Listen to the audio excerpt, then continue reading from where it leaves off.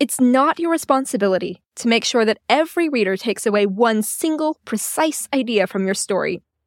If you wanted to unambiguously communicate one specific point with no room for alternate interpretations, you wouldn't be writing a story.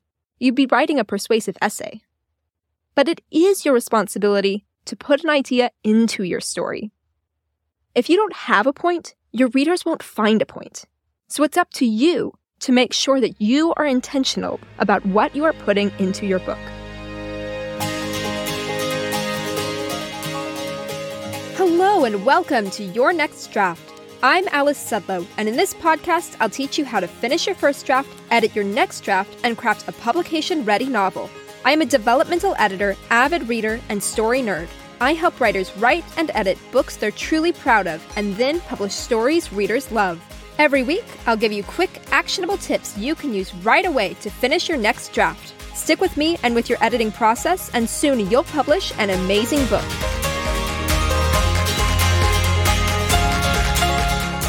Welcome to Your Next Draft. There's something I believe about storytelling, something that drives me as an editor to do the work that I do, something that makes me value every single story that writers send me. And the more that I read stories, and the more that I work with writers to help them craft stories that they love and that readers love, the more convinced I become that this is true. Here it is. I believe that humans communicate through story. We communicate how to exist in the world, what it means to be human, through stories. And because this is how we communicate, I believe that stories and storytelling are absolutely critical for us as human beings and for our society. That might sound like I'm treating stories a little like didactic tools, but I really think it's true. I truly believe that stories are the vehicle through which we illustrate how to survive, how to care about each other and how to take care of each other, how to love, how to protect ourselves and others, how to solve the major problems that we face, whether that problem is our own mortality, or injustice in the world, or something as small as a stubbed toe. For every problem you've ever faced, we have a story somewhere in the world to help you navigate it. And when we encounter new problems that we don't yet have stories for, we tell new stories. Or we take the old truths that we know from the old familiar stories, and we retell them into new contexts. I believe this is one of the highest and best powers of storytelling, and one of the most important callings upon writers. You are invited into a legacy as old as language itself, a legacy of crafting stories that help us to live better. And this belief is honestly what gives me so much joy and pride in the honor of the work that I get to do. I get to help visionary writers who have stories and ideas that they want to communicate with others. Stories that can make us better. Stories that can inspire us to action and to change and to growth. Stories that can show us how to live in ways that are good and true and honorable.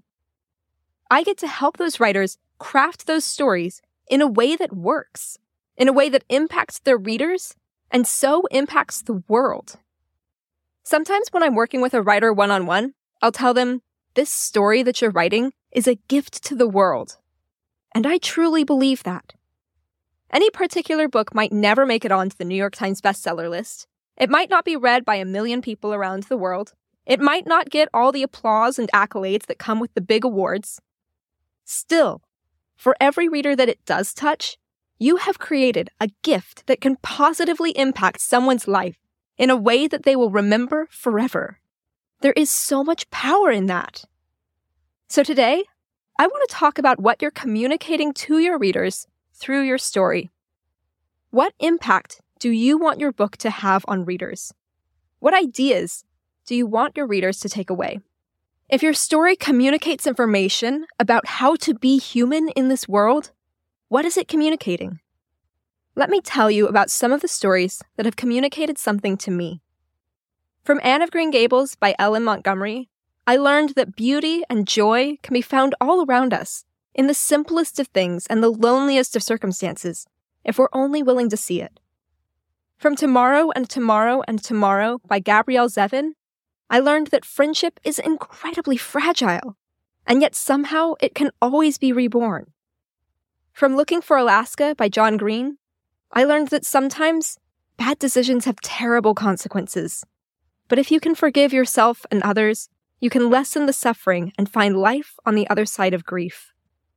From The Invisible Life of Addie LaRue by V.E. Schwab, I learned that life is meaningful and satisfying because of the marks that we leave in the world and in the people that we love.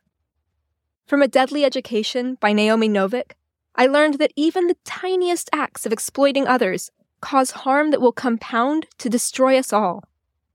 And from The House in the Cerulean Sea by T.J. Klune, I learned that differences aren't something to be feared, but celebrated. To be clear, I didn't pick up these books with the intent to learn a lesson. I didn't read them thinking, what truth is this story trying to teach me? I didn't choose to read them in order to hunt down a hidden message from the author. I picked up each one because it looked like a story that I would enjoy. And I did enjoy every one. And if you're looking for some book recommendations from me, there you go.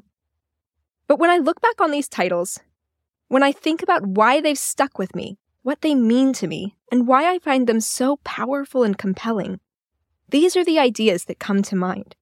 These are the ways in which these stories have influenced me and the way that I see the world. And I don't think any of this was an accident. I am willing to bet that every single one of those writers knew what they were creating. They knew what they believed, the ideas that they wanted to explore, the truths that they wanted to communicate, and they very intentionally layered that into their stories. Now, if I walked up to Naomi Novik or T.J. Klune or John Green right now, told them the same line about their books that I just told you, and asked them if that's exactly what they meant when they wrote their stories, would they say that I got it exactly right? Would they say that they were thinking the very same thought in the very same words all the way through their writing process? Probably not. Because this work of meaning-making is a collaboration between the author and the reader. When Naomi Novik and T.J. Klune and John Green wrote their books, they each created a world that was shaped by the idea that they were exploring. And when I opened their books and read them, I stepped into that world with all my own ideas and experiences and beliefs and all the other stories that I've ever consumed. And when I finished each book and formed my thought about what it means to me, the meaning that I found was shaped both by what each author created and what I brought to the story myself. Every individual who interacts with your story will bring themselves to that experience, and they'll take away meaning that's unique to them. That's how art works, and it's such a beautiful thing. But the thing is, I am able to draw meaning out of those stories because those authors intentionally put meaning into those stories. Sure, the meaning that I find might not be articulated in exactly the same way that they were thinking when they wrote their books. But they did know what they were doing. I am sure of that. And it's because they knew what they were doing that I'm able to find meaning myself.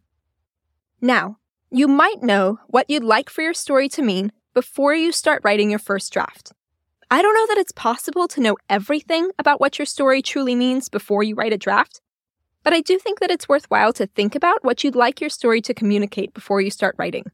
So if you're wondering when you should figure this out, that's part of my answer. You can start thinking about this right from the very beginning and write down anything that comes to mind.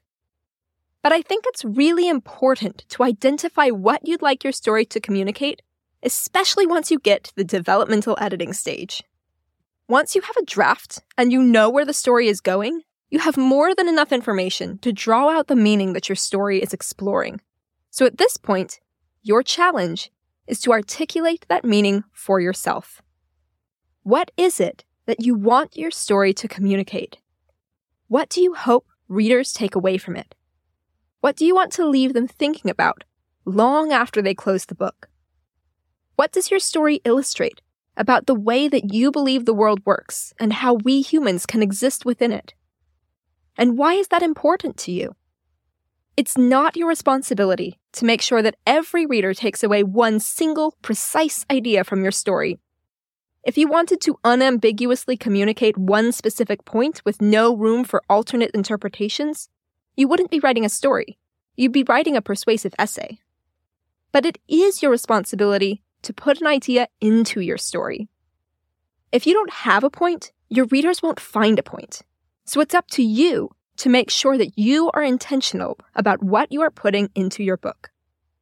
And so today, I invite you to do something that I think is really, really fun and really inspiring and really rewarding. And that is, think about the point of your story. Think about why this book is a gift to the world, about how this book is going to show us something about our existence as human beings in a world that can be really hard sometimes. With any brainstorming exercise like this, I like to encourage you to write down many ideas. Write down 5 or 8 or a dozen ideas for what you think your book might be about. They might all be different, and then you'll have to choose the one that's most interesting or relevant to you. Or you might find after you make the list that you've written the same thing a dozen different ways. And that right there is a big clue that there's something important you're already trying to explore in your story. And once you find one that you like, think about how your story illustrates that idea. Where are the places where we see that idea at play? Are there any places that undermine or challenge that idea? The idea that you land on, the one that you know is the true meaning of the story, will probably never be explicitly stated in your story. Sometimes a character might state the big idea directly, but usually it's something that your readers will pick up on through the events that happen, the choices your characters make, and the consequences of those choices. So this idea will be a tool in the background, the concept that guides you as you make intentional changes in your next draft. Remember, it is the purpose of art for everyone to take away something different from it, but it is your purpose as a writer to be intentional about what you're putting in. I invite you to discover what it is that your story means to you so that you can create something that will mean a whole lot to your readers. Happy editing! That's it for this episode of Your Next Draft. If you enjoyed what you've just heard, go ahead and subscribe so you don't miss the next episode. And while you're at it, would you mind leaving a rating and review? That makes a huge difference in helping other writers discover this podcast too.